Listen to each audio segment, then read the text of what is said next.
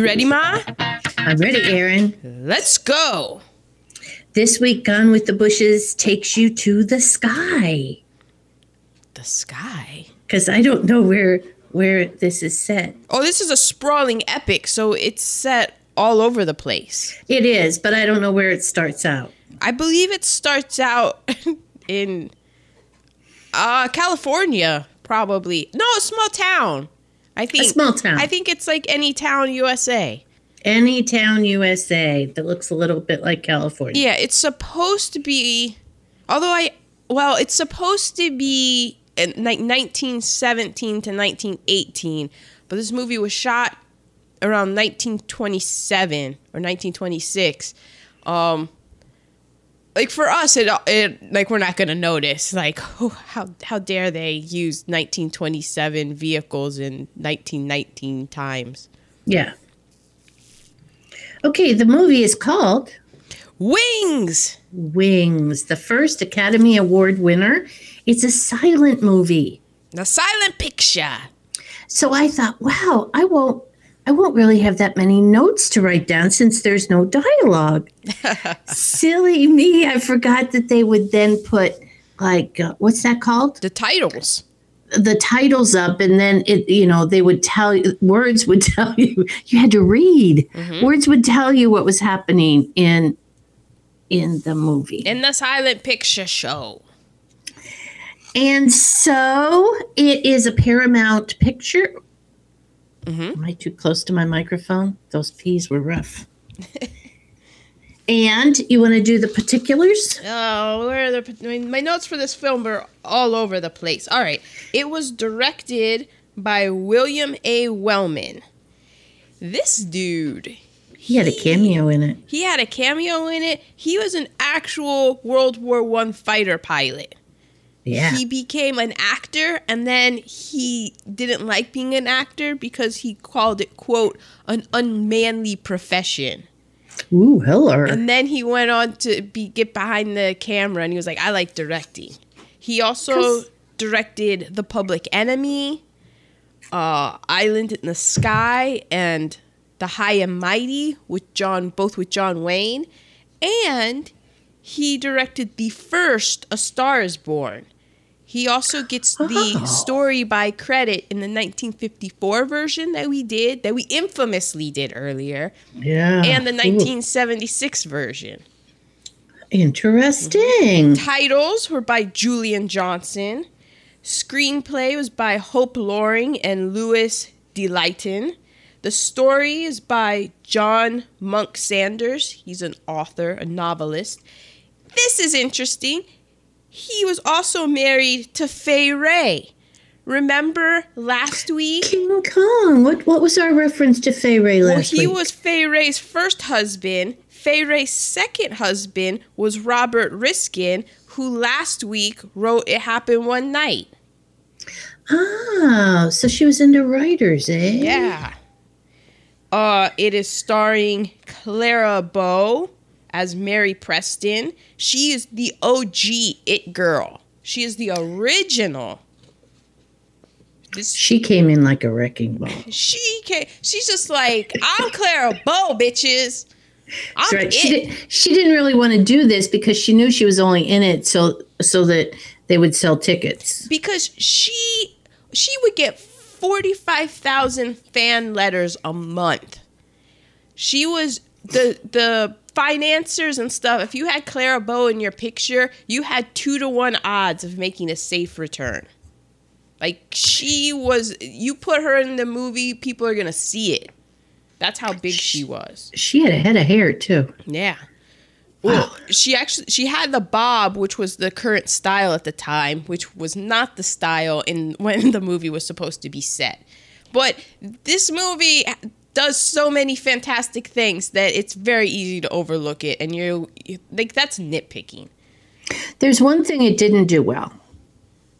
Oh. It runs 2 hours, 22 minutes, and 53 seconds. I will say 2 hours and 23 minutes. I will say that when Ma said we're doing Wings. It's a silent picture. I was kind of excited because I thought, how long could a silent picture be? I thought, Oh my God. this is easily going to be just an hour and a half. Like, it's only, like, if 90 minutes, right? Exactly. So then she tells me it's 2 hours and 22 minutes. I said, my God, we're watching a Lifetime. Yeah. After 30 minutes, I looked at the runtime and I saw I still had 2 hours to go. I couldn't believe it. Okay, but let's get into it. I have to say, well, I'm not done with the particulars, but I'll just interject right here. This is one of those movies to me that it moved. I got into it. I was into this film. So glad. I was worried you were mad at me. No. I knew it was going to be long, and so I just settled in, and then I was transported. It completely sucked me in. I thought it was good. I did too. I thought it was really good. I liked the storyline. A lot of critics said that the storyline was just the same old thing. I thought it had a few it sucked me in. The way. A lot of that had to do with the cast, with Clara Bow, with Charles Buddy Rogers playing Jack Powell. He was so good. Known as America's first boyfriend or America's boyfriend. Yeah, he was very good looking. He was also a talented trombonist, and he was married to Mary Pickford, and she started United Artists with some other guys. Wow. Just some other guys. And it also had... It had Tom Brady in it. I'm sorry. Tom Brady was not in this movie. Richard Arland, who I was like, my God, that guy looks just like Tom Brady. Oh. The entire movie, I'm like, Tom Brady's now a fighter pilot? What can't this guy do? And he was a good-looking man as well. Yeah. I was Team David in this movie. Yeah, and it had a bit part by Gary Cooper, but the bit part made his career. I sat up on my chair, not in my chair, on my couch, and I was like, who's that guy? Mm-hmm. That guy's going places. And then it's like, yeah, it's Gary Cooper. I'm like, oh, talk about coming in like a wrecking ball. I'm gonna come in this movie, I'm gonna steal it for 5 minutes, and I'm gonna leave everyone just like, man, Cadet White. Tongues a wagon. It had Jobina Ralston. She played Sylvia Lewis. This guy, L. Brendel, played Herman Schmimpf. He was the comic relief. He was. And our main man, Roscoe Carnes, a.k.a. Shapley from last week, and It Happened One Night, he was Lieutenant Cameron, which I don't remember Lieutenant Cameron at all. Really? But I was like, Roscoe Carnes, why does that name sound familiar? And I'm like, Shapley! Oh, wow. Okay. Okay, so it starts with, there's a lot of orchestra music. Mm-hmm. Well, because so Silent Pictures had, you weren't just staring at the screen in silence. They had orchestra music playing. But didn't it take a long time for the picture to actually start? I mean, there was orchestra music and a black screen for so long. I thought I'd done something wrong. I did, and I fast forwarded because I thought there's smart. Something wrong with this. Is there a picture? And then it's like, oh, Paramount Pictures. So it's like, all right, I just missed the orchestra. I'm sure in the next 2 hours and 22 minutes, I'm going to get enough of the orchestra. And it showed all the different Paramount pictures. Yes. You know how it starts and it has the shooting stars that go around the Paramount and the mountain. And it must have gone back to the very original. Yeah, we're going back because what we're watching and what is available now on Apple for rent is the 2012 high definition, meticulously remastered restoration. And only because it was found in France. It was lost. Well, I guess we could say it now. It was lost until 1992. Yeah. Everybody was just like, oh, because those old films, they were on like that, what was it, like nitrate film or something, and they literally disintegrate. So they just said, well, we lost it. Most of those movies back in, the teens and stuff, they're gone. You don't have them. There's these huge movie stars that all we have are their myths and legends because all their work has just been turned to dust. And there's some group that is restoring as many old ones as they can. Well, that's, part of when you watch the Oscars, that money that's being given to the Academy from ABC is going into restoration of classic films. Excellent. So when you're watching the Academy Awards, you are participating in the preservation of Hollywood magic. And this was magical. There was so much magic. Okay, so the first title comes on, and I started to write down every title to let you, the listeners, know what was happening. And then I went, you know what? I can paraphrase that. So, you started transcribing the film.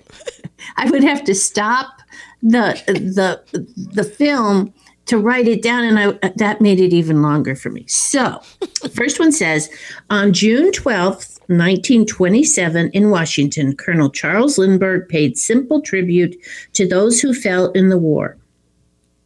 In that time, feats were performed and deeds accomplished which were far greater than any peace accomplishments of aviation. Yeah, it was like, hey, wartime made us have to get our shit together. We pushed the boundaries, and now, like, flying is here, and it's here to stay.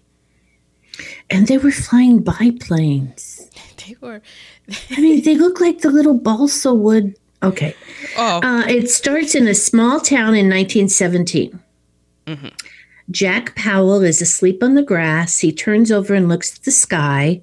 And it says, in his everyday dreams, he heard the whir of wings. And there's a plane in the sky. Now, I will say the writers did over dramatize their writing. Well, that was the style in the silent film era. It was very over the top with the titles. I had to write some of it down because it was just so over the top. Yeah. Okay. So then Jack Powell is working on a jalopy.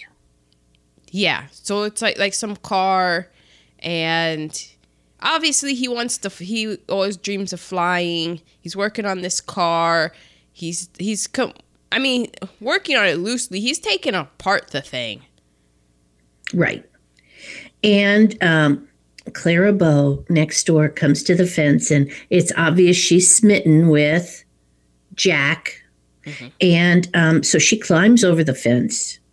And the screen says, once Jack had picked her out. Mary Preston had always lived next door. Once Jack had picked her out of a bonfire, and sometimes he regretted it. Because Clara Bow was always there in his face. And he's going, leave me alone. Like, come on. I'm trying to work on this. Yeah, what are you doing? And then he's working on it. So he's souping up the car because he's getting rid of the dead weight. He's going to make it super fast, aka super dangerous. But, he wants to fly. He likes the fastness. And then she picks up some paint or something and then goes and paints a shooting star in his car. And I said, I'm sorry. You just painted on my car?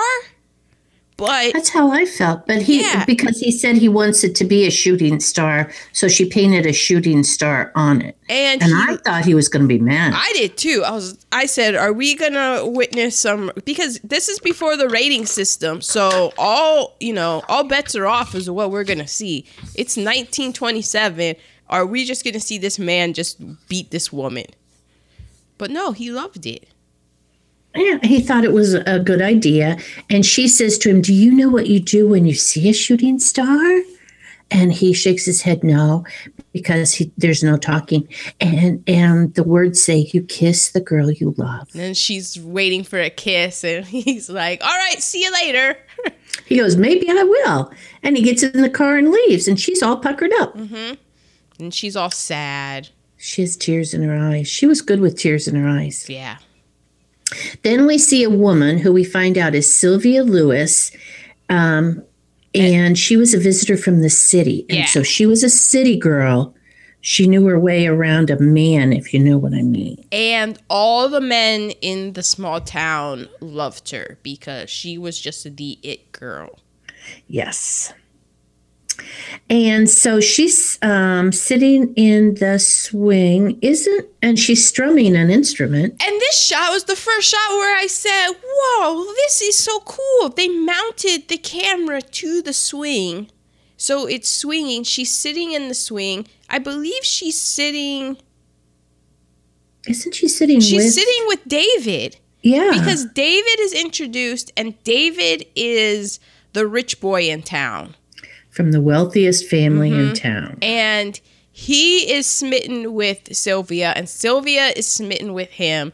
And she has like a ukulele or a uke, and they're swinging on a swing. The camera is mounted, so it's just us moving. It's great. And in the background, who just comes in, just driving the shooting star. Like a wrecking ball. Is Jack. He comes in, and this is all in the same shot. And I say 1927. I'm like, William A. Wellman, you are doing things that they are not doing now. Comes in, he just grabs her. He grabs Sylvia from behind and is like, come in my new car. Come in my car. Come in my car. And David's just like, bro, I'm having a moment here. Yeah, exactly. And it wasn't, would you like to come ride in my car? No, it's you will. He basically kidnapped Sylvia and put her in the car and was like, come on, this is going to be fun.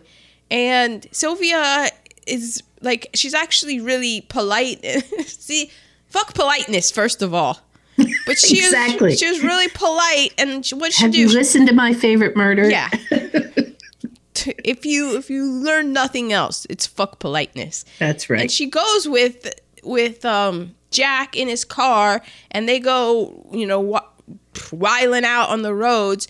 And who do they pass? But Clara Bow's Mary, and she sees that he went with, of course, the hussy from the city, Sylvia, and so she is crying even more. She's good at crying. Yeah. So the next, what do we call it? A title comes up on the board, and I had to write it down because. So youth laughed and wept and lived its heedless hover, while over the world hung a cloud which spread and spread until its shadow fell in some degree on every living person. Yeah. That's writing, folks. That's very literary in a visual medium. And the next one is war. Yeah. And youth answered the challenge. Here was a door that only the bravest of the brave dared open, a patch of glory mounting toward the stars. Right. So okay. Jack and David are filling out their enlistment forms, I guess. Mm-hmm. And the place where they are is the Aviation Examining Station. Because they say if we're going to war, we want to be pilots. Yeah. In those little balsa wood planes. And then comic relief comes in. Herman Schwimpf comes in, and the guy goes, that's a fine name for somebody who wants to fight the Kaiser. Yeah, because, basically this dude with the most German name ever walks into the U.S. Army place, and, the war is against the Germans. So they're like, haha, what the hell are you doing here, Kraut? Like, are you kidding me? You're just gonna, yeah. And so he has this thing that he does. He is prepared because he has the most German name ever of the time. So he's like, I'm gonna show you what kind of fighter I am. So he unbuttons his jacket, and his shirt sleeves have been cut off. And so you think, oh, he's gonna throw down, and he lifts up his bicep, and inside his bicep is a American flag. And what does it say underneath it? I don't know, but when he flexes his bicep, it waves. Well, he doesn't flex his bicep so much as it's flabby, because he's not real built. It's just flabby, and when he shakes his arm, it waves, and it's something like 100% American. Yeah, so something like that. He had to go and get a tattoo to be like, hey guys, I'm American, and this tattoo proves it. And you said kraut, but in this movie, the derogatory term for my people was heinies. Well, they had a bunch of different derogatory terms. I believe boxhead is also, I don't know if it's in this movie, but they are referred to as boxheads. What? A while back, I did a deep dive in racial stereotypes because I was just like, is the playing field ever going to be even? And it isn't. It isn't. It isn't. Like, that's hurtful? Boxhead? The other terms never took off. Yeah. Okay, so then we see Sylvia making a locket. And she's making it for David with her picture. Right, she signs it. She's like, my dearest David, I love you so much, Sylvia. And she like blows on it. Because I'm like, you better blow on that or else it's going to smear the second you put it in the locket. Did she write that on the back of the picture? She wrote it on the back of the picture. And she puts it in the locket. And then Jack comes in. And Jack... Does Jack have a gift for her or something? Or he just like walks in to tell her he's leaving. Yeah, he's like, I'm leaving and I love you and I hope that you think of me. And I think he maybe even asked for a picture or something. He does ask for a picture. And then he looks down on the table and he sees the locket with her picture and he just grabs it and it's like, I can't believe that you read my mind and you prepared this locket for me. Oh my God, thank you so much. I'm never going to take it off. It's going to be my good luck charm. And she's like, David. No, she's like, Jack. And Jack is adorable, so she couldn't bring herself to say, that's not for you, you idiot. Especially when he says, this is my good luck charm to get me through the war. Yeah, so Sophia has a heart, and so she just doesn't say anything. She tried, and it wasn't going to work, and then David walks in and sees Jack kissing her, and David is just, yeah, he can't believe it. And then Jack goes off and like, hey, I got the locket, dude. I don't think that he doesn't show him the locket. He's just like, hey, and he's off, and because he's so happy that he has the locket from the girl he likes or the girl he loves. And David's like, his feelings are all hurt and stuff. But then Sylvia goes on a walk with him and explains. She says, I just couldn't. He just saw it and he took it. It was really for you, but. Like, what does it matter? Like, that's just a locket. Like, you have my heart. Yeah. He has my picture because I felt sorry for him. But you'll always have my heart. Right. So they kiss.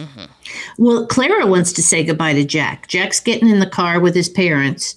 And, she wants to say goodbye. So he walks over and he gives her a handshake. Yeah. And she's just like, damn, I am so in the friend zone. She didn't know he was just not that into her. Yeah, like how he's not into you. Believe me, Clara, he's not. How can you not read these signs?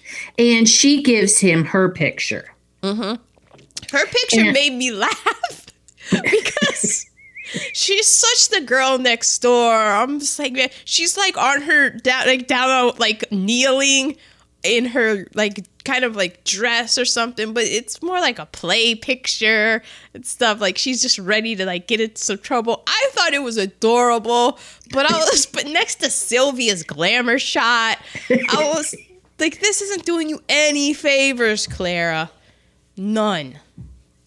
Yeah, well, that hair wasn't doing her any favors. That was the hair of the time, though, Ma. Like that was in. Whoa. Jack tells her that she can use the shooting star whenever she wants to. Just don't bang it out. Yeah, you better not wreck it, though. So then we go to David and his mother and father saying goodbye. And, with Jack, it was everybody hugging and kissing. And, oh, my God. With David, it's all stiff upper lip, chop, yo. No emotion is shown. Yeah. It's very stereotypical, like, wasp.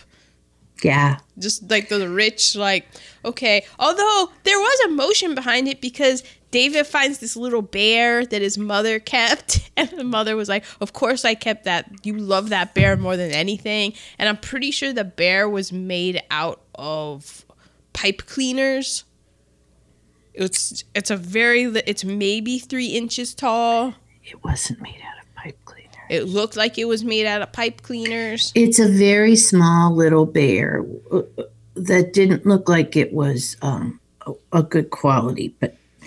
And the mother almost collapses. Mm-hmm. The father he's in a wheelchair. And you wonder how much he has going on upstairs. Because every once in a while he smiles. But you never know why. Yeah.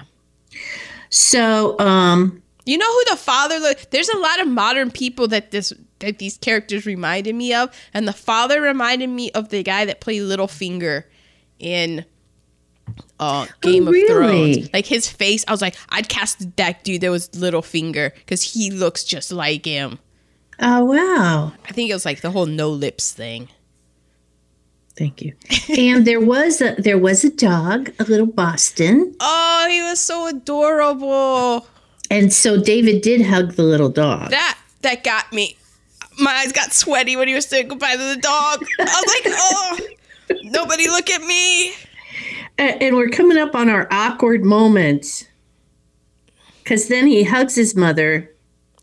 And they kiss on the lips. He planted a kiss on his... And I said, did they do that? Like, that didn't seem... Not like a little peck on the lips, but full on kiss on the lips. I was like, so I watched it and I did think that does seem a little bit inappropriate, but then I was like, but that's her son and that's the mother. And then I was like, but imagine your mom and brother doing that. And I instantly got a bellyache. Yeah, it was prolonged. It wasn't. No. I was uncomfortable. I was like, and he kisses his father on the cheek. Yeah, but they show no emotion. It's the whole waspy distancy thing, and then they go and I'm like, that's how they say goodbye. But he takes his little bear with him to bring him luck. Yeah. And I felt like he had more emotion saying goodbye to the butler than he did. Well, the most emotion was the dog, then the butler, then his parents. Yeah. Okay, so they're taking the first step on the road to glory. No thrills, no glamour, and as exciting as going back to school. So they are going to aviation boot camp. Right.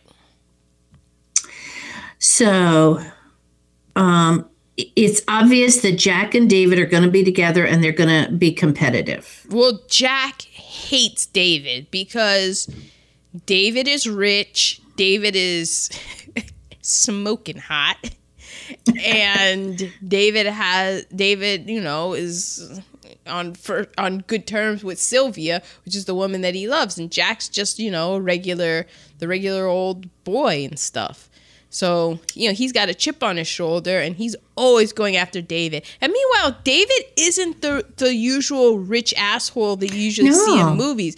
David is very nice. He's thoughtful. He doesn't flaunt his richness. He doesn't think that he's better than anyone else. No. I'm very much Team David. Yeah. And whenever Jack wants to try to beat him up, it's usually just, hey, it's okay. We're going to move on. Yeah. And so they have they're doing this boxing thing, and the guy says, you guys are, using the parlance of the times, he's like, you guys are being a bunch of pussies. You guys are fighting like a bunch of girls. And so he brings Herman up to demonstrate how to punch, throw punches. And so Herman does some very good, fine comedic acting with taking some punches. I'm like, this guy, this is funny. I like this.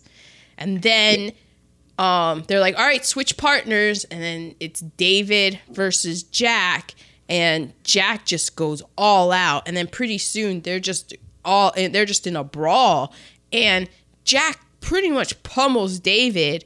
But David doesn't give up. Like, he gets the whole, like, beat up out of him, and he still, like, staggers up, and he's gonna continue, and he just collapses in Jack's arms. And then, like, how guys do, which is all weird, they were fighting, and then instantly they're best friends. Because Jack respected the fact that David wasn't going to give up. He was going to keep getting up. And I feel like David didn't give it his all either. He didn't really want to hurt Jack, I felt like. Yeah. But, yeah. He's like, bro, why are you taking all this out on me? You have insecurities. And so, yeah. So then they became BFFs. They did.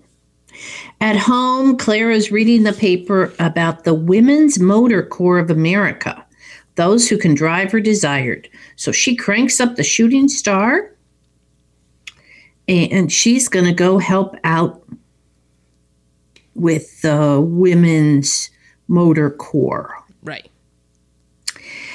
So ground school is over. They're on the post with planes now, and they meet the third guy. This is where Mr. White, I don't know what his first name is. Well, all we know is Cadet White, and Cadet White is striking. I mean, Gary Cooper is known for being the strong, silent type, and he just comes out of the gate as, guess what, guys? I am the strong, silent type. So he sees the bear, and he goes, and he doesn't make fun of it. No. It's like, oh, is that for luck? And he goes, lots of boys carry something for luck. I never have. And right then I knew he was going to die. Oh, I'm like, you are not long for this movie. Because he goes, luck or no luck, when your time's up, it's up. And he offers him half of the chocolate bar to Jack. Jack eats it. He throws the other half on the bed with his dirty socks. And he's just like, all right, guys, I'll see you later. And everyone's like, no, you won't. No, you just signed your death warrant. Yep. And he did, because he is supposed to go up and do figure eights in the sky. And he, of course, crashes. Right. And so they say, and there's the crash, and they hear the, because they're in the tent, Jack and David, and they hear the ambulances and everybody running out. And I think Jack wants to go out, and David pulls him, and he's like, no, they told us that whenever there's a crash, we have to stay. And I'm pretty sure it's because they don't want us, like, hey, look at your future. Yeah. That's what, I didn't think it was because, hey, you might get blown up when the gas tanks explode, or, it was because you don't want to see what's going to happen to you. Because I don't think that they had gone up yet. I don't think they had actually been in the air yet. No, they just got to the camp with the planes. Yeah. And they had to take care of Cadet White's stuff, get it all together to send home to his mom. So they went through his stuff. They see the signed picture of his mom that she had wrote to him saying, I can't wait. She probably kissed him on the lips. Yeah, I can't wait to see you. And then his socks, and then they leave the half of the chocolate bar. And I'm like, you might as well eat it. Which was the first promotional, what's that called when you have product a product? Placement? Yeah. Yeah. I was like, ooh, I have a chocolate bar with almonds. I don't. I do. So then we don't hear, but we see Cadets Powell and Armstrong report for flying instruction. So they have on their Snoopy hats and their goggles, and they get in the planes. Yeah. And the title comes up, like a mighty maelstrom of destruction. The war now drew into its center the power and pride of all the earth. Okay. And we see a lot of war scenes. And we do get to hear the tanks firing guns. Yeah, you get to hear stuff. And so this is like the war part of the film. Yeah. It's a big chunk of the film. They aren't overseas yet, though, because it says overseas. The rest of the War Eagles, get it? The Flyers, the War Eagles. Mm-hmm. An American aerodrome behind the lines. So the Shooting Star, again, this time a rider of the heavens. So he has painted a shooting star on his airplane. So now he is over there. And Herman didn't make it as a pilot, so he has re-enlisted as a mechanic. Mm-hmm. So Jack is on dawn patrol. It is the trumpet call to breathless hazards of the skies. I stopped writing the whole thing, but I tried to get the essence of the over-dramatization of the words. It's very, very dramatic. And they're so excited, but they're being told, watch out for Captain Kellerman and the Flying Circus. Because the Kellerman is the German ace. Was he the Red Baron? I don't know. Okay. And they hope they meet some Heinies. Why do they call them Heinies? Is that a derogatory German? word? Yeah. No, Manfred von Richthofen was the Red Baron. Oh, okay. Okay, so they take off on the high seat of heaven. ... And then the enemy comes. So they are in a not a firefight, but a plane fight with Kellerman. The dog fight. And a dog fight with the Flying Circus. One American plane goes down. Then a German plane goes down. And talk about the aerial shots, Aaron, because that's what made this movie. Man, this thing, so they aren't just in a cockpit on a sound stage with film going through them, which is how they would do it for years and years and years. 1927. They said no. So they figured out they would mount the cameras onto the plane. So Richard Arlen, who plays David, he was a fighter pilot. He knew how to fly. The director knew how to fly. Jack, though, old buddy, he didn't know how to fly. He had to learn to fly for the film. And there's no cheating any of this stuff. They figured out, the director figured out how to mount the camera onto the planes, onto the fuselages, so the front and backwards. The cameraman would have to hide out of sight. They figured out how to have motor-driven cameras so that it wasn't, because in the old days you had to crank the camera. So they have motor-driven cameras all mounted. So everything that you're seeing is real. When they're up flying, in the sky. They're really flying up in the sky. I was like, how many people died making this film? And do you know? I think only one person. I thought only one person got hurt. I didn't think anybody even died. Somebody got killed. Because there was... Oh, who was it? Somebody did get killed. I have it in... because they actually used, the War Department was cool with it. And the War Department helped. Yeah, they sent 300 pilots to help them out. They had hundreds of extras, 300 pilots.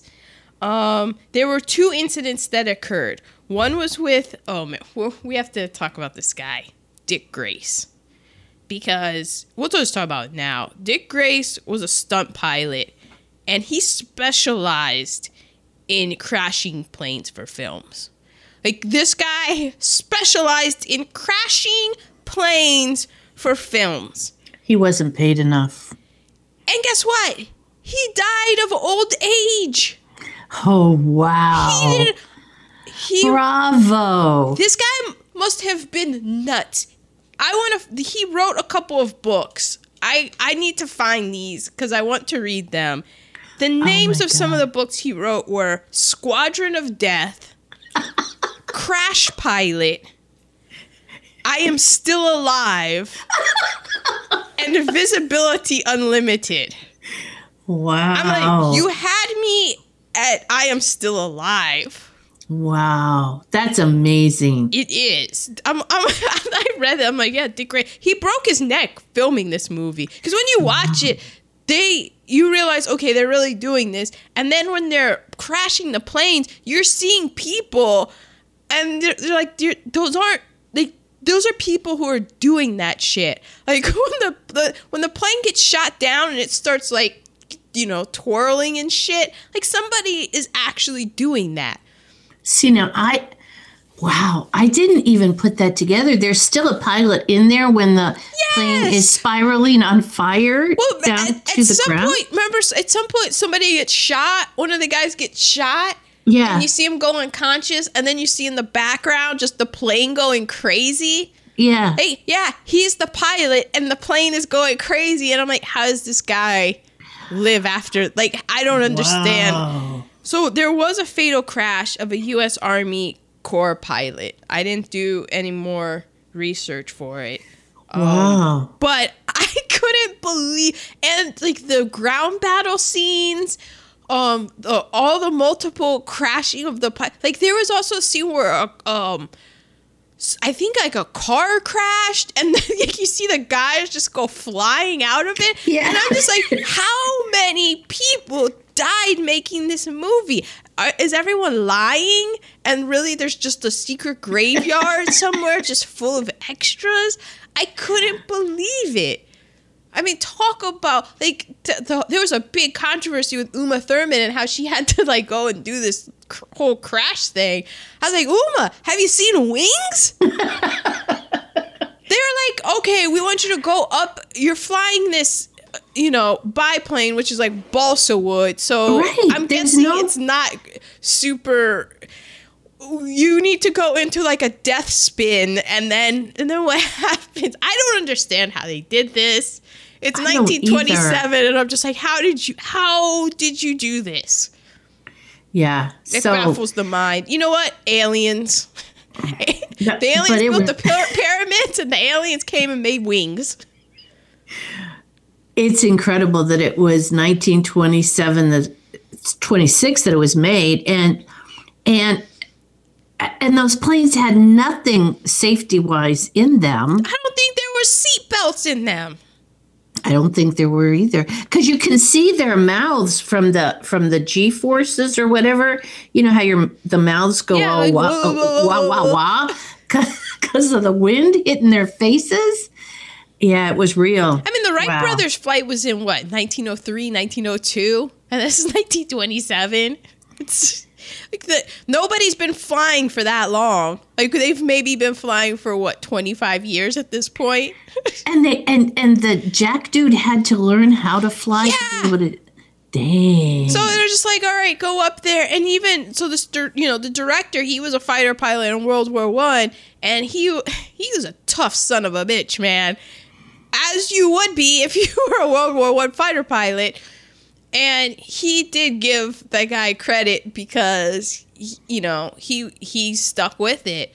He would come down and he would puke his brains out, and he would go back up there and fly. Wow. And you only get, my grandpa was a pilot. And my dad's always like, there's two kinds of pilots. There's old pilots and there's bold pilots. But there aren't old, bold pilots, except apparently for Dick Grace. Yeah. Wow. Because you don't know how to fly. You're going up there. Like, John F. Kennedy Jr. was a pilot in the 90s. So he had all this plane, all this technology, and he crashed his plane. Yeah. Just flying. This is, you're going up in balsa wood, you have to fly, you have to do these maneuvers, and you have to act, and you haven't done it. Like, you have to keep this aircraft flying. You have to keep the lift and the drag and all of that keeps what you shouldn't be doing, because there's a thing such as gravity. Like, you shouldn't have a plane flying up in the air. You shouldn't be doing this. But you're doing it. And your face can't show you saying, oh, shit, I don't know what I'm doing. And you have to act like you know how to do it. And at every single second, you could mess up and just die. You would just die. There's no coming back. You mess up, you lose altitude, you go into like a death spin or whatever, all those different flying things, and you're dead. And so at one point, Kellerman has singled out David, and David's machine gun has jammed. And then and Jack has 2 Germans on his tail, so he's dealing with that. And something, it said chivalry between knights of the air. I feel like Kellerman went, okay, I'm going to leave you alone, David. I'm going to let you live today. Yeah, I think Kellerman was probably, they made Kellerman like he was, what do you call it? Like the guy, like he knows, he's like, it's more than just about war to him. It's like he recognizes his, like, okay, you're a good pilot. I'm a good pilot. We're all just trying not to die. Right. I'm just gonna and today's battle wasn't worth you dying because you're a good pilot or something. Yeah, something. So anyway, they both land. While landing, the shooting star gets hit, but and Jack jumps out of the plane because it crashes. And oh my God, this poor man! He had to crash this plane and then jump out of it. You're gonna crash this plane and you're gonna jump. Maybe I don't remember that. Maybe that could have been a stunt guy. But then he's jumping in foxholes. Even if it is a stunt guy that's jumping out of the plane. Yeah. Oh yeah, that's when he jumps out and he's in the foxhole and some German guy starts shooting at him in the foxhole. Yeah. And they just couldn't hit him. And then he's with the British, and the British dude goes, "Let's have a wee drink for the Brits and Uncle Sam." Yes, so, get me hammered. Get me drunk because I just got out of that. Okay, so weeks pass. They're behind the lines, and Mary is now with the Red Cross. Yeah, she's an ambulance driver. And she hits a soldier with her ambulance. He's fine, but he pretends to be hurt so he can get the attention of this woman. Because he says, I haven't seen a woman in months. Now we see the giant Gotha. The Gotha is the mightiest of German bombing planes. And it takes on its deadly load for a dash across the line. So they're putting bombs on the mighty Gotha. It's a huge plane. It's a very big plane. It's called the Great Dragon. So maybe in German, Gotha is dragon. The Great Dragon roars out to seek its prey. Well, Herman is putting on a show because there always has to be a show. But the radio tells them that the Germans are on their way. So David has his bear with him, and they get in their planes. And the Germans see the American trucks, and they see the soldiers running for shelter, and the Gotha circles around. Now, Mary's driving her Red Cross ambulance. Yeah, Mary gets out, and she's like, where the hell is everyone? Guys, what the hell? Hello? And the streets are empty because they've had spotters who are like, there's bombs coming your way, folks. And we see the bombs coming. And the bombs drop. And they, like, this isn't CGI.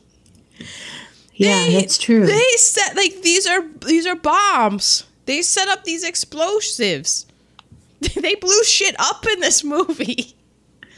How did more people not get hurt? I don't. Mary runs under her trunk. A building explodes and collapses. The whole town is bombed. And then here come David and Jack. Jack goes after the Gotha. David goes after the 2 planes. And David follows the prey. He gets one, and the other one flies away. A burning plane spirals down. That's real. It's probably Dick Grace. Who's like, probably. He had I to have got been you in that guys. one. Jack's trying to get the Gotha. It comes up beneath him. He hits the pilots, and the Gotha goes down. He got the Gotha. And say that's the fool they call the shooting star down on the ground. Mm-hmm. And so Mary's excited. She's going to get to see Jack again. The shooting star? That's Jack. That's my boy. So Jack gets the reward of valor, earning him the name of an ace flyer. And is that where they have the ceremony? And Yes. there's the weird neck kissing. Yes. I'm like, wow, So is it much French? kissing. Is that a French thing to seductively kiss each man on each side of the neck? And he had his beard. I'm like, it seems like that would just tickle. I would just start laughing if I had been Jack and this whiskery bearded man is like kissing well, I would have punched him because I don't like anybody touching my neck. Well, that's true. Get the hell away from my neck, you son of a bitch. And so I guess David got the reward of valor too. And a decoration meant leave, and that meant Paris. Which, it's on YouTube, people.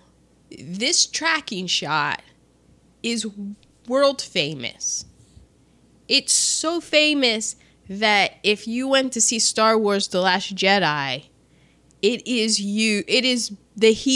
Rian Johnson recreated it because it is world famous. It's a famous tracking shot where they're in Paris and the camera goes over these tables, I forget how many, until you get to David as he's pouring champagne in his cup. World famous. Like, so famous. It's a 90-year-old film, and they're still doing the shot in movies today. And it's still, when you look at it, you're still, wait, how did they do that? 1927. Well, the Allies are planning the biggest battle in history called the Big Push. So all leaves are canceled. But back in Paris, they're drunk. David is so drunk that he sees champagne bubbles. And that's Jack. Jack sees the champagne Jack bubbles. sees champagne bubbles, and that's real. The William Wellman, the buddy, the guy who plays Jack, he was 22. He had never had a drop of alcohol. And he's like, here, champagne's good for you, boy. Oh my gosh. Yeah. And he is tore up. He's so Aaron, how did they do the bubbles? There's no CGI. How did they do the bubbles? I think they just the same way, like when the plane was getting shot down, how you see the color from the explosions, they probably just drew it in. Well, there's I never thought of that. It's like a whole process. Like the explosion of the plane, when you see the color, that's something called the Heigl. I didn't realize that, because you see the red and yellow of the fire. The Hand-Scheigel color process. It's a very complicated process where they have to take the negative, they have to blacken it out, and they have to reprocess it, and they process it in a way where it produces this gelatinous thing, but the gelatinous thing is accepting to dyes, and then they go in and they put the 3 dyes in it at a time and process it. Oh my gosh. It's very complicated. Oh my gosh. Mm-hmm. So with the bubbles, they probably went in. Sees bubbles everywhere. I mean, he sees them coming out of the ship. Not real bubbles. These are his imagination, but we get to see them. Mm-hmm. He's so drunk. And excuse me, the military police are coming, and they're rounding up all the GIs because leave is canceled. We got the biggest push of the war coming. Well, Jack is so drunk. Mary finally finds him, and he's kissing another woman. He doesn't have a clue. He could be kissing a post. He wouldn't know. He is so drunk. He is super David gets drunk, and he goes off with another woman. So Jack keeps pushing Mary away because he can't even focus on her face. And he doesn't know it's Mary. And she keeps saying, you have to go back. You're going to be court-martialed if you don't go back. And she has those same pencil-thin eyebrows. That was a thing. Not a good look. And he says, no, just bubbles. All he cares about is bubbles. And he splashes Mary with champagne. And soldiers are rushing out the door. Mary goes into the restroom, and she's crying. Of course. And there's an attendant there, and she asks what's wrong, and they go through the whole thing, her boyfriend, blah, blah, blah. So the lady's going, you can't catch a fly with vinegar, so put on one of these, one of the stage performer's dresses. There was not a lot to that dress. Mm-mm. But you had Clara Bow in a film, we had to see her. Give the people what they want. They did, and they got a glimpse of frontal nudity. Mm. And so she goes back out and she tells Jack, "Come with me." And so there's another girl on Jack's arm. So he's going, "Which one should I go with?" Blah, blah, blah. Somehow Mary gets him to come with her, and so she takes drunk Jack to a room where there are more bubbles, and the MPs are in the hall. Well, Jack passes out, and she puts him on the bed. And she finds the locket, and she's so excited because she thinks her picture's in it. And she opens it up and finds Sylvia. So she starts to throw away the orders that say Jack has to report for duty, but she just can't do that to him. So she leaves the orders on the bedside table, and she goes to change back into her uniform. And that's when the MPs bust in the door, and you see a touch of frontal nudity. So they assume that she has had relations with Jack, and that kind of woman cannot be in the Red Cross volunteering to help. So she has to go home.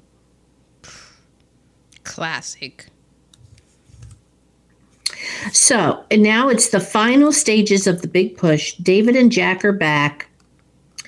David asks Jack to take his decoration and his bear and make sure his mom gets it. He just feels like he's not going to make it through this final battle. He has that Cadet White feeling about things. He's like, yeah. I just do not feel good about this. And Jack is like, poppycock. Because Jack has rose-colored glasses on. So then David pulls out a letter from Sylvia that says that Jack thinks that she loves him, but her heart is really with David. Mm-hmm. She's like, I feel so bad for him. He keeps writing me these letters, and he thinks that he's in love with me. But, like, David, I love you, man. And so he smiles at that because, at least Sylvia loves him. And they read the newspaper that says that Mary has resigned her position with the Women's Automotive Corps. And so he's going, that doesn't sound like Mary, that she would quit. And David says, resign doesn't always mean quit. Because she had to leave her post because they thought she had relations with Jack. Gulp. Gulp. So, and then some guy goes, well, when these hometown girls get to Paris, you never know what's going to happen. Well, all that bets are pisses off. Jack off. Yeah. Don't you talk about Mary that way. And he goes, okay, I didn't know she was your girl. So David says, are you in love with Mary? And David put Sylvia's letter in his pocket because it would make things so much simpler. Yeah, it's like, just be with Mary, bro. So Jack says no, he loves Sylvia. And at this point, he shows David the locket. And he drops it, and the picture pops out. And David picks it up, and he sees it, and he wants to put it back in the locket so that Jack doesn't see what's on the back of the picture. Yeah, because he sees it, and he sees the back of the writing and how it says to David, I love you with all my heart, Sylvia. And so David's holding it because Jack went to get the locket. And so Jack's holding the locket. David's holding the picture. Jack says, give me the picture. And David's like, oh, why don't I just put it, you give me the locket and I'll put it back for you. Jack says, nobody touches this locket. Not even you, David. So he's like, there's only one thing I can do in this situation. He tears up the picture. Does. And that's the end of their friendship. Yeah. Jack cannot believe he did that. Just then, someone comes in, and it's time to go. And David, in all of this hullabaloo, forgets to take the bear. Yeah, but he gave the bear and the medal to Jack. Yeah, but wouldn't you think he'd scoop it up at the last minute and Just put it kidding. in his pocket? I didn't think so because he was like, this is it. I'm going to die now. So every time that he and Jack have gotten in the cockpit, David has looked over and said, ready, or something. And Jack has always come back with, let's go. Well, this time... It's like us. That's where we got it from, people. We got it from Wings. Oh, my God. We watched this movie from the very beginning. We knew. Mm-hmm. Ready? Let's go. So this time, David looks over and goes, ready? And Jack doesn't say anything in return. Oh, my gosh. I would think that baseball players and fighter pilots are the most superstitious people ever. If I was a pilot, I would drive people insane. You'd never get in the air. I wouldn't ever. Because I was like, oh my God, guys, nope, the wind just blew. Nope, no, I'm not getting up there. Don't have the right underwear on. Don't have the right socks on. Okay, so there's a Zeppelin in the sky that's watching the troop movements. And we all know Zeppelin belongs to the Heinies. Yeah, and I'm thinking, well, can somebody just shoot it? Because it'll just go up in a ball of gassy fire. Seriously, one arrow would take care of that sucker. So Jack and David are in the air, and the Germans are after them. David shoots down 1, 2, and then David's at the mercy of 2 Germans. Jack reaches the target because he was supposed to get to the Zeppelins. He was supposed to take the Zeppelins out. So he takes out 1 Zeppelin. He takes out the 2nd Zeppelin. Jack is so happy he did it. And he's looking for David. And he's looking for David. Well, David got hit. And he's trying to escape the 2 Germans. There's a shot. There's a crash. David's plane goes down in a crash. He got shot in the arm and his plane crashed. But David's not dead.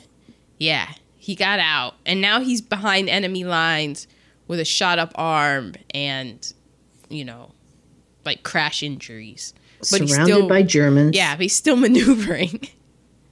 He escapes into the water and he hides from German infantrymen who are passing him over a bridge, and one throws a cigarette over, and David picks it up, and the cigarette gives him life. Yeah. Yeah. And I'm thinking, they're gonna see the smoke, dude. I'm like, haven't you seen? And then I realized, no, you haven't seen the movies because this was the first movie. Everyone knows that when you smoke on the cigarette, everyone sees the cherry, and that's where the snipers know to shoot. You would think. But no, instead in this movie, the cigarette, even I, who am like, smoking is horrible for you, but when the guy throws over the cigarette, I'm like, well, at least he's got that. Yeah. Go ahead and take a couple puffs, because it's not going to matter. You don't have your bear. Jack is desperate. He's looking everywhere. So at dawn, I have at dawn 1 German plane. I think it's the Kellerman guy. Oh, it's dawn, and there's 1 German plane coming, and over the, it's not an air base, but it's where all the planes were. Like the airfield. And Herman runs, and he gets on the machine gun. Yeah, they're gonna like shoot him, but the German guy does this maneuver, and he throws out a parachute letter, and then takes off. Yeah. And I was just like, I don't know if you're allowed to do that, buddy. And the letter says that David is dead. Well, the letter didn't say that David was dead. The letter implied David was dead. The letter said that one of your American pilots was shot down behind German lines. So it implied that he was dead, but it didn't say that he was dead. Okay. So it's daybreak. There's lots of shelling. The Allies are advancing. Because Jack looked at the commander, and he kind of wanted to, go behind the lines to get him, and the commander was just like, no, man, come on. That's how I took it. Okay. I was getting tired. So, pilots, let's go. Jack is sad. Jack is sad. So, Jack and Herman have a moment. We forgot about the funny part, the funny Herman part. So, at one point, because Herman's like signs up, and then Herman was at another place, and they asked for his name, and he gave it, and the guy was like, oh, made another crack about being German. And he was like, I'll show you how much fight I have. And so Herman, we know what he's going to do. We know how he's going to unbutton his jacket and show the guy his tattoo. Well, he unbuttons his jacket. And before he can finish unbuttoning his jacket, the guy stands up and just decks him. And Herman just goes flying to the ground, and his arm is like open, and he just points to the flag, and he just presses it, and it waves as he's like knocked out. And the soldier was like, "Well, I'll be doggone. I like you, son." Yeah, we needed Herman's comic relief. Okay, so the big drive of the air is on. Lots of airplanes. So Jack in his biplane plunges across enemy lines alone toward Mad River. Yeah, because Jack's going to go find David. There's a platoon of Germans on the bridge, and he shoots them. The doughboys continue their advance. There's a lot of hand-to-hand combat. This is crazy ground. This is the Battle of St. Mihail, and this has 3,500 infantrymen. It had all these explosives that were wired into a board for William Wellman, and there were towers 100 feet up in the air, and he was the one that was pressing the buttons so that they would explode in front of all the people, because again, they were real explosions. And while they're filming this, then there's all these guys on the ground with cameras. Some guy comes up, probably a suit from Paramount, comes up to William and asks him a question, and he misses one of the explosions and gets the timing wrong, and he says he sees bodies flying. And he's like, they aren't stunt bodies. Like, he literally blew people up. I'm telling you, the fact that they're like, oh, only one person died in this, I do not believe that. It's the darkest, dirtiest secret in Hollywood. Ray Donovan took care of it. Yeah. Somebody was like, oh, no, it's fine. Jack sees German troops going toward the front. He takes out some. There's a general in a car. Jack takes that out. He is going to avenge David, damn it. The Allied advance is all along the front. Fresh American troops advance. Jack is at the front. He takes out the machine guns. And one dude dies really good. In the tank? The guy in the turret thing? Is he the one that gets hit and he turns around and flops down? Oh, I know. Because you know who that dude was? Was it the director? That was the director. And then he like looks up and he goes, "Get them, you bastards," or something, and then he dies. Yeah. And I just wrote down one dude dies real good. And then it was when I was doing the trivia, I found out that was the director. That's funny. So David's at Mad River and he sees the German airfield. And this is David. So he gets to the German airfield and he runs and gets in a German plane. Well, he times it. He sees them start the motors because, these are these planes. So you have to start the motor, and he's timing it. And you can see him counting so that he knows when the airplane's going to be ready, like he can jump in. And then this dude has survived the crash. He's shot. He has to run a really long distance. And he does. He takes off in a dead sprint. He hops in the plane and he takes off in the German plane. And I'm thinking to myself, well, I know how this is going to end. I'm going, good idea? I mean, dude, It's a German plane. Everybody's going to think you're the enemy. I'm like, okay, are you going to like land it and then just cross over into the back into lines, like, or are you thinking you're gonna fly this back to the airfield? Because that's not happening. You got the Iron Crosses all over this bitch. Now he does shoot down a German plane, but the Americans aren't going to know that. Yeah. And David is laughing. Oh, he's happy. Oh, he's happy because, yeah, he did come up with a way to get back home. But you're also... And David is blonde-haired and blue-eyed. Like, he does look like a German flying this. Also, it's a plane. And it was pointed out to me when Jack kills the German general. Because it goes to an aerial shot, and you can't really see... All you see is that it's a vehicle. Like, Jack, there's no way that Jack knows that he killed a German general because it's so high up in the air. And then also, so, go. The enemy is in retreat, and this battle was a victory. So Jack is heading home, and he sees one German plane ahead. And the German plane is headed back to his home as well. And he's like, what do you think you're doing, Heine? And David sees the shooting star, and he's going, it's Jack. Hey, Jack, it's me, David. Yeah. But Jack doesn't see that. Jack just shoots. Yeah, I'm like, Jack can't see you, and he can't hear you, David. And then on the screen, because we can't hear it either, says, Jack, don't you know me? No. It's like, no. That plane? I can't see you. David is pleading, Jack, Jack. Jack shoots holes in David's plane. David is hit again.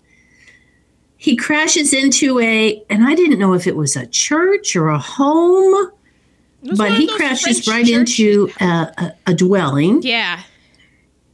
He crashes good.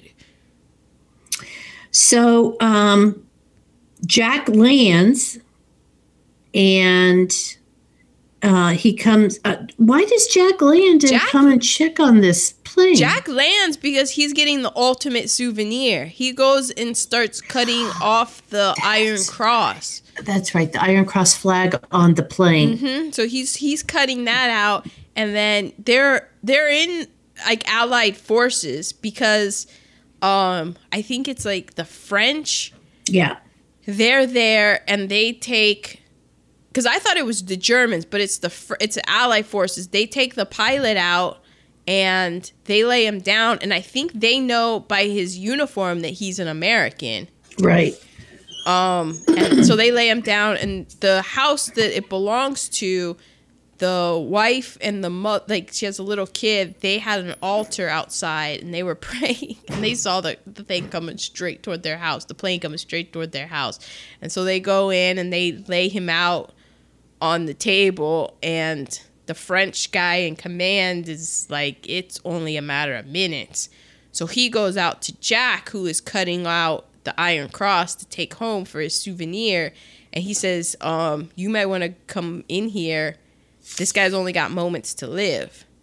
And I'm not really sure why, because at that point, Jack doesn't know who it is. He just assumes that it's a German guy. But I guess because he's a fellow pilot and stuff, he's like, all right. And he climbs in, and then he sees that it's David laid out.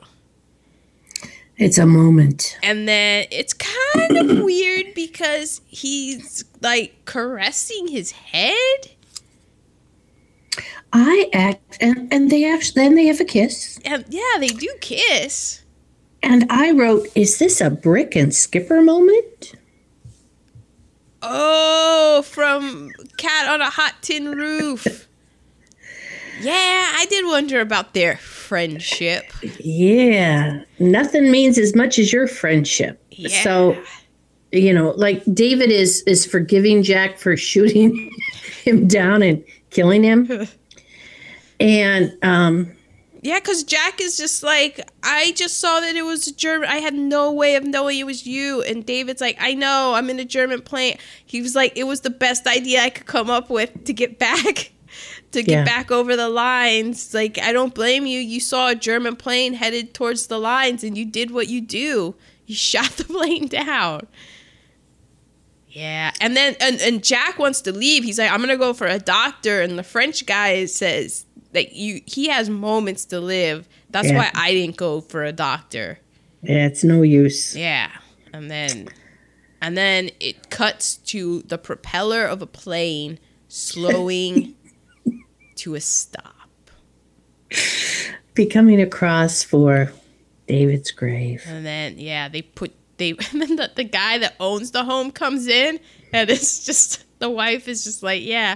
And the guy comes, he's just like, war sucks, man. My home's got a plane in it, and there's a dead American just laid out on my dining room table. And now I have to use my mule to, like, drag the body back somewhere with Jack. So, yeah. It was a sad moment. Okay, Jack's back at the barracks. He's collecting David's stuff, and he reads the letter from Sylvia. So then Jack knows Sylvia doesn't love me. Finally.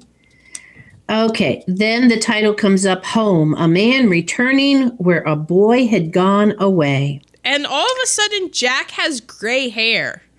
Which did not work at all. Yeah, I said, how long was this war? Yeah, I think the death of David caused his hair to go gray. Then I'm like, well, how close to friends were they? That Brick and Skipper. All of a sudden, the sides of his head went completely gray. At first, I thought he was doing like a buzz cut, and I was like, oh, he went full Peaky Blinders on us. No. It wasn't a good dye job. Dye job. It was horrible. So he's the conquering hero. He gets off the train. His parents are there. The mayor's there. There's a brass band. There's a paper mache plane. Yeah, he's a local boy done good. But he has to go to David's parents' house. And there's even the shot where he's in the parade and it's all, great. And then the camera is like the floor of the car looking up, and you see David looking down sad because he's holding the bear. And Jack's looking down. We don't see David anymore. He's dead. Yeah, people know what I'm talking about. And Sylvia's on that swing, she's crying. Sad. Yeah. Jack takes the bear and the medal to David's parents. Oh, this was Don't Look at Me.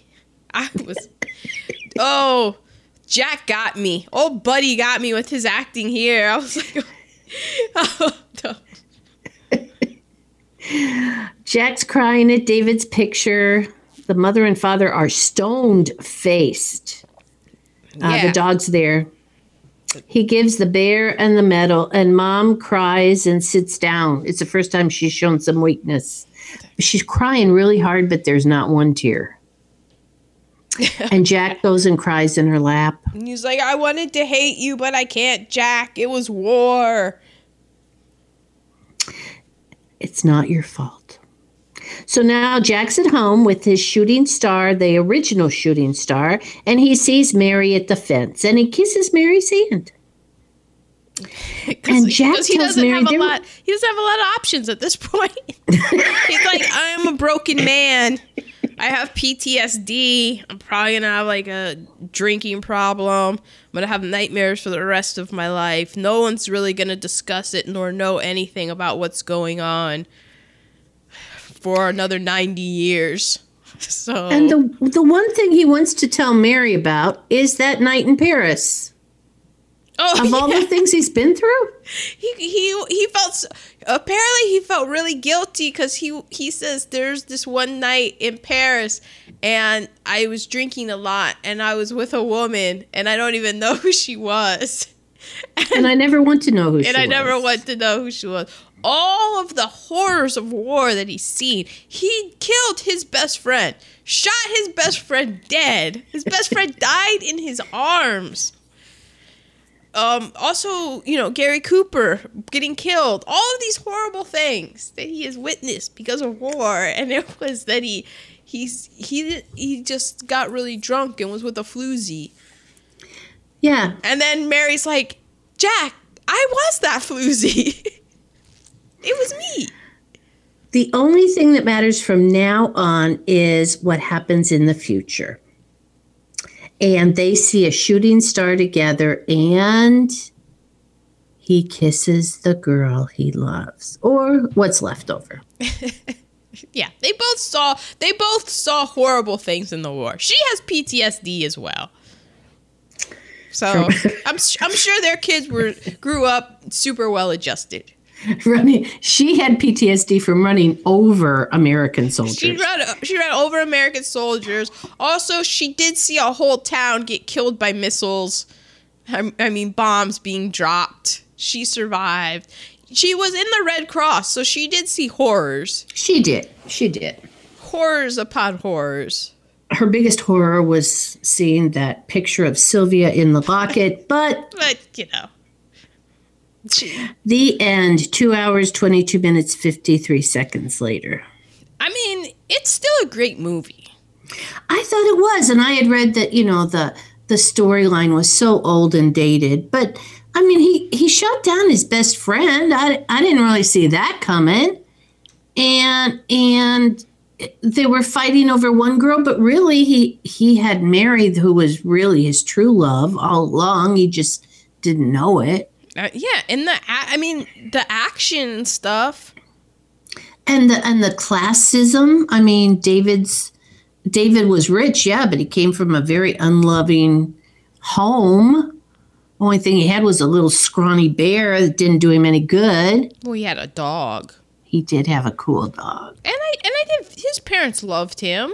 They did, just in a different way, just not Well, my mom did plan to kiss on him, so... Yeah, so we don't... I mean, maybe she loved him a little too much. We don't know. We don't know. Dad was in a wheelchair. Yeah. What? Okay, so that was Wings. I think it was well worth watching just because of... And Aaron knows the stuff about the camera shots. I have a question. Mm-hmm. So did they have scripts that they memorized, or did they kind of wing what they said to each other since nobody heard it?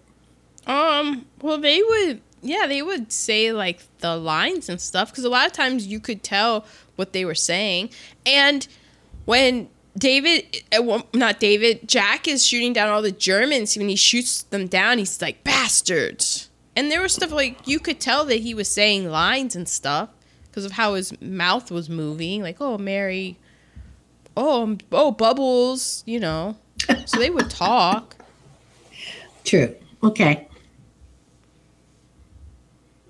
It was the only silent movie to win Best Picture until The Artist in 2012. Which I never saw. I never saw The Artist. They used chocolate syrup for blood. I was glad to hear that. I did too. And at this point, Gary Cooper started an affair with Clara Bow, and they weren't ever even in a scene together. No, but they were. So most movies at the time took about like a month to shoot, and this movie took 9 months, and they shot it down in Kelly Field in San Antonio, Texas. So they were there for 9 months. They said that every single elevator girl at the hotel by the time they left was pregnant. And at one point, Paramount sent a suit to Wellman, kind of like, hey, like, what the hell is going on? Because if you've seen The Aviator or Howard Hughes, when he was making his Hell's Angels movie, the whole thing with clouds, he needed clouds to be in the background, because if you don't have clouds in the background, you have no reference point for how fast the planes are traveling and where they're traveling. So there would be days where they would just spend it waiting for clouds so that they could shoot. And Wellman told the Paramount executive, he said, you have two options. You can have a trip home or a trip to the hospital. Ooh. Yeah, he didn't play. let's see.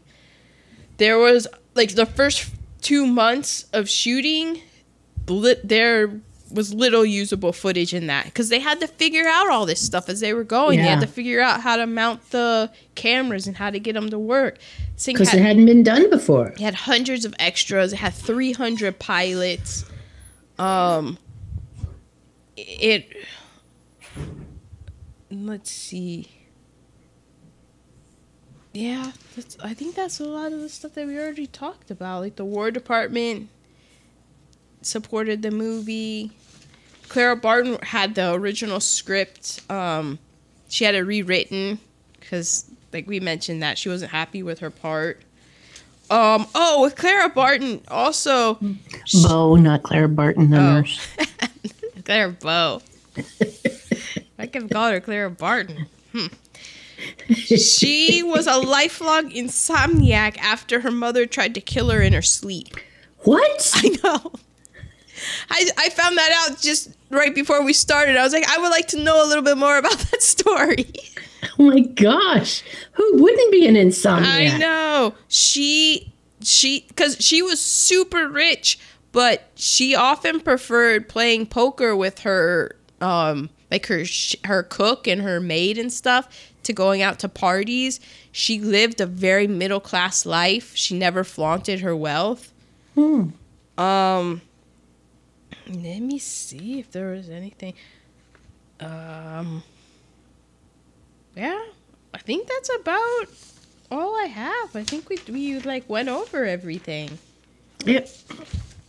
It was I was worried that Aaron was going to be mad because it was so long, but it was good. I'm glad we saw it. No, it's in probably the top 5 movies I think that we've watched. Just for all of the camera and the 2012 restoration they did. I mean, it looks fantastic. It was one of those movies that it is too long, but it went by fast. I knew going into it there was going to be a long movie, but I have to say, I watched this movie and then I watched Call Me By Your Name, and this movie felt way shorter than Call Me By Your Name. Wow. I enjoyed this movie way more. I felt that it went by pretty fast. It had a nice clip to it. It kept me engaged. I was in on the story. So I was too. It's my first silent movie, I think, that I watched all the way through. Yeah. Well, I've seen some doozies of silent films. Yeah, well. When you major in film. Yeah, I took a silent film class. I watched Birth of a Nation. Guess what movie we're not doing? Birth of a Nation. Fuck that movie. So that was Wings. And Aaron, next week? Well, do you want to have a guess? Because I said that you would never guess in a million years because we're not doing a podcast next week. Next week, right. One of us will be indisposed. Right. So in 2 weeks, what we will be doing. You can have a guess. I will tell you that it is, I will give you the year 1950. And I will say that it is something that we have not done yet. A genre we haven't done yet? Yeah, sure. Oh, wow. I'm telling you. So because you said you had an idea. I had an idea because you said you wouldn't guess it in a million years. And you had been talking about the movie that you hated as a little kid, and you thought you should watch it again because you wondered why you hated it. So I thought you were going to do The Never-Ending Story. Nope. And No, I replied back to you. I can tell you right now, no. And I was correct. Yeah, she knew what I was thinking, as she always does. 1950. 1950. And it's a genre we don't, so it must be a Western. Well, I just say I'm opening things up. Okay, just go for it. This is opening things up. We're doing... And also, I did check to see the running time. Well, I knew, I was like, I'm going to do this movie, and I was going to put it on the list, but then I thought that it was a super long movie for some reason. And then I went to check to see the running time, because I didn't want to do like back-to-back super long movies. Yeah, and we are checking running times now. And I saw that it was 88 minutes, and I laughed to myself. I was like, really? 88 minutes? Huh. Perfect. Mm-hmm. Okay. 1950. 1950. World classic cinema. Okay. World classic cinema. Akira Kurosawa's classic Rashomon. What? I told you would never have guessed it. I didn't even know that was a thing, and I don't know how to spell it to be able to look it up. Well, I did look at it. Is available for rent on Apple Movies, because I checked that first. Rashomon.